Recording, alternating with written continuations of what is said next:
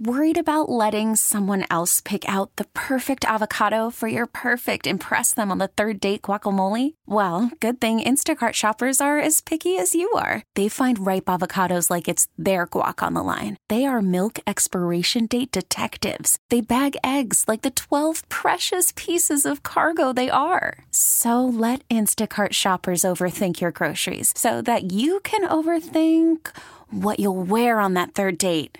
Download the Instacart app to get free delivery on your first 3 orders while supplies last. Minimum $10 per order. Additional terms apply. Now, with the MLB app, you can get baseball your way. Pick your favorite team, your favorite players, and get customized highlights, stories, and breaking news right on your home feed. Follow the action with Game 10, where 3D replays add another dimension. Plus, notifications can keep you connected to every pitch, every hit, every game. The MLB app. Baseball your way. Download it now for free from the App Store or Google Play. Blackout and other restrictions apply. Major League Baseball trademarks used with permission. Hello, everyone. Welcome to My SD Moms podcast. We are excited to be here. It's been a crazy couple months for moms everywhere, and we're going to talk about it. My name is Jessica, and with us, as always, is Tammy. Hi, Tammy.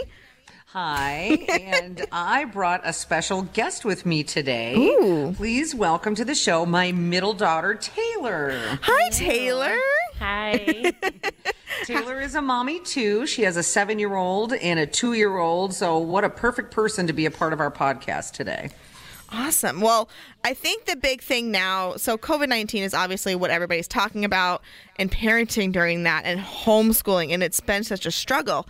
Now parents are coming into a whole new chapter of the homeschooling and this lockdown and shelter-in-place situation, where we're going from homeschooling our children to now they're done with school. Schools are ending. Yeah. So now they suddenly have their kids at home, and there's no school to distract, and there's no summer camps or anything. So now we're having to really get creative. Yeah. And it's a struggle. It is a struggle. And Taylor, I know you can share a little bit about what it's been like trying to homeschool Liam. What has been the biggest struggle for you with that? Oh, just distraction. I mean, we all were shocked, and it affects us, and trying to understand how a child is trying to process it at the same time is difficult. And then trying to get them to do the same things they were doing in school is, I don't know how, I couldn't even imagine as a child having your world just turned upside down but still being expected to learn. Yeah. And process everything the same that we were Yeah. and they were before. That's Right. hard. Yeah, it's been very hard. Has Liam, did Liam ever get afraid of things, or did you ever have to have a chat with him about that? About Like what was going on? Yeah. I mean, Liam is very, very curious child, and you can't sugarcoat anything. You have to go into extreme detail with him for him to be able to understand. That's just the way he learns, and he won't drop it until you do. So I had to try to explain it to a 7-year-old in a way that he would understand but not be scared. And I could see the fear in his eyes at first, but then when you kind of just have to be honest with him. Yeah. And tell him it's okay, everything will be okay. Yeah. We're all in this together. So Right. that kind of helped. But So did you find Liam giving you pushback because you weren't his teacher? You were just his mom? he never specifically said it that openly, but he definitely was showing it was hard. I mean, you're in your home where they're normally able to do whatever they want whenever they want, not have to, you need to sit down at this table and we need to do 2 hours of schoolwork.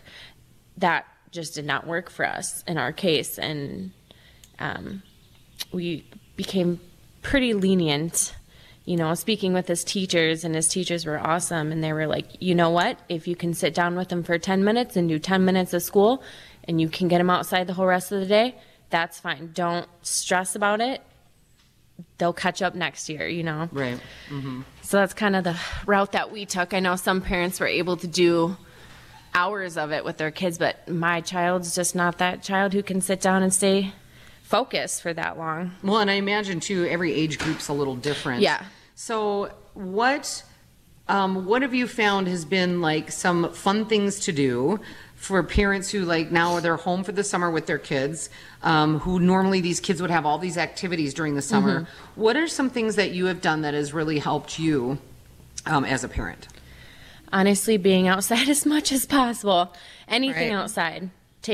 Find new paths to walk. Anything. Just go on little exploring the nature hunts. That was the one thing that my kids, both them and me, kept our sanity. It was getting outside. Or we have art bins, or they're free to just take out Play-Doh or color or paint, or you get pretty creative. Yeah. You know, you do what you can so everybody stays sane and you're not freaking out about every little thing being out of place in your house, because I know I got to that point where I was like, let's just go outside. Well, and that brings up a great point, and that's something that I think moms need to remember, especially during this time. I mean, they need to remember it all the time. But especially right now is don't try to do everything. I know it's something that I've had to remind myself several times. I can't do everything. Because it's not only does it put undue stress on yourself, it bleeds to your kids. It bleeds to everything. If the house isn't perfect, whatever. If their homework didn't get done that day, whatever. Everybody is stressed out right now, and we need to take time and remember, look, you're number one, you're not the only one going through this. And number two, you don't have to be perfect. And I think moms in general are get that pressure where they have to be perfect. You have to raise your children perfectly. You have to always cook dinner. The house needs to be clean, blah, blah, blah, blah, blah, blah. And you just have to at one point go, you know what? I don't care. I need to concentrate on what's perfect, and what's perfect right now is going and playing with my kid for 10 minutes and not doing the dishes or whatever. It's so stressful right now, but you got to remember that. Yeah, so we have a great way to test out this theory, since my daughter here who's now a mom herself. If you think back, Taylor, to your childhood when your dad and I were parenting you and we had 5 kids in the house, what are the memories that stick out the most? I mean, I highly doubt it was that your laundry was folded and put away perfectly. I mean, what are the things, well, except for maybe your dad teaching you how to do it, but that's a whole different thing. I don't know if I'm the best example for that one. But I mean, honestly, when you were little, what are some of when you think back to your time, what stands out to you? I mean, we were just talking about this when we got here, is camping. You know, I hated my dad used to use us kids like mules, pack us like mules, and drag us out. We had to walk so far out to the sandbar to go camping. But once we were there, it was like, those are my best memories, you know, is like being with my family, doing those things together. And that's what I still remember, 20 some years later. Right. And that's what I've been doing with the kids, is I have to pull myself back saying, you know what? Are they going to remember this time as being terrible? Or are we all going to remember it as, remember that time when we were fortunate, we all had to be together for 2 months nonstop, and all these fun things that we did together and as a family. And that's where you kind of just have to remind yourself, it's like, let's go back to this simple things. Right. So even though, yes, you at the time you're like, oh my God, I can't believe you're using us as a pack mule. I can't believe we have to carry all this. But what really sticks in your mind is all the fun we had when we got there. So if your kids are giving you pushback, just remember what they're going to remember is the great time. Yeah. And that's definitely something that a lot of moms are forgetting right now. So I think what we've learned today, I'll sum it up, is be creative and, you know, with your kids, do what you can. Don't think everything has to be perfect, because it's not going to be. Right now, nothing's perfect.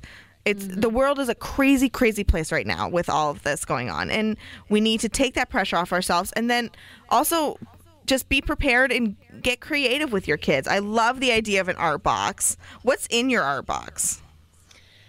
We have watercolor paints. We have finger paints, which they love to paint themselves, which I learned to just let it happen.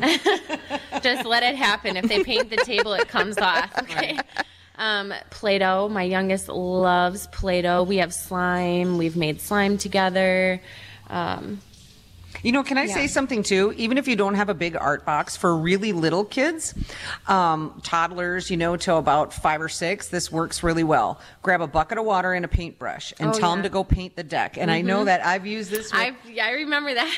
We did this with the kids when they were little, because so when smart. you hit it with the water with the paintbrush, it's darker. And then the sun dries it and it gets lighter. And they're like, oh, I have to repaint it. They will spend forever doing that. And it's not messy and it costs nothing. Yeah.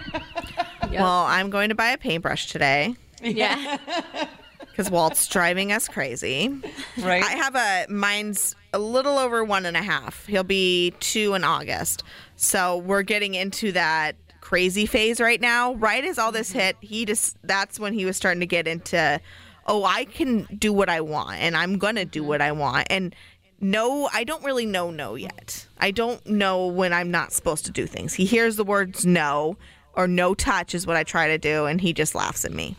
So we're in this fun phase right when this all started going down. Strong-willed child. I know how that goes. Yes, right.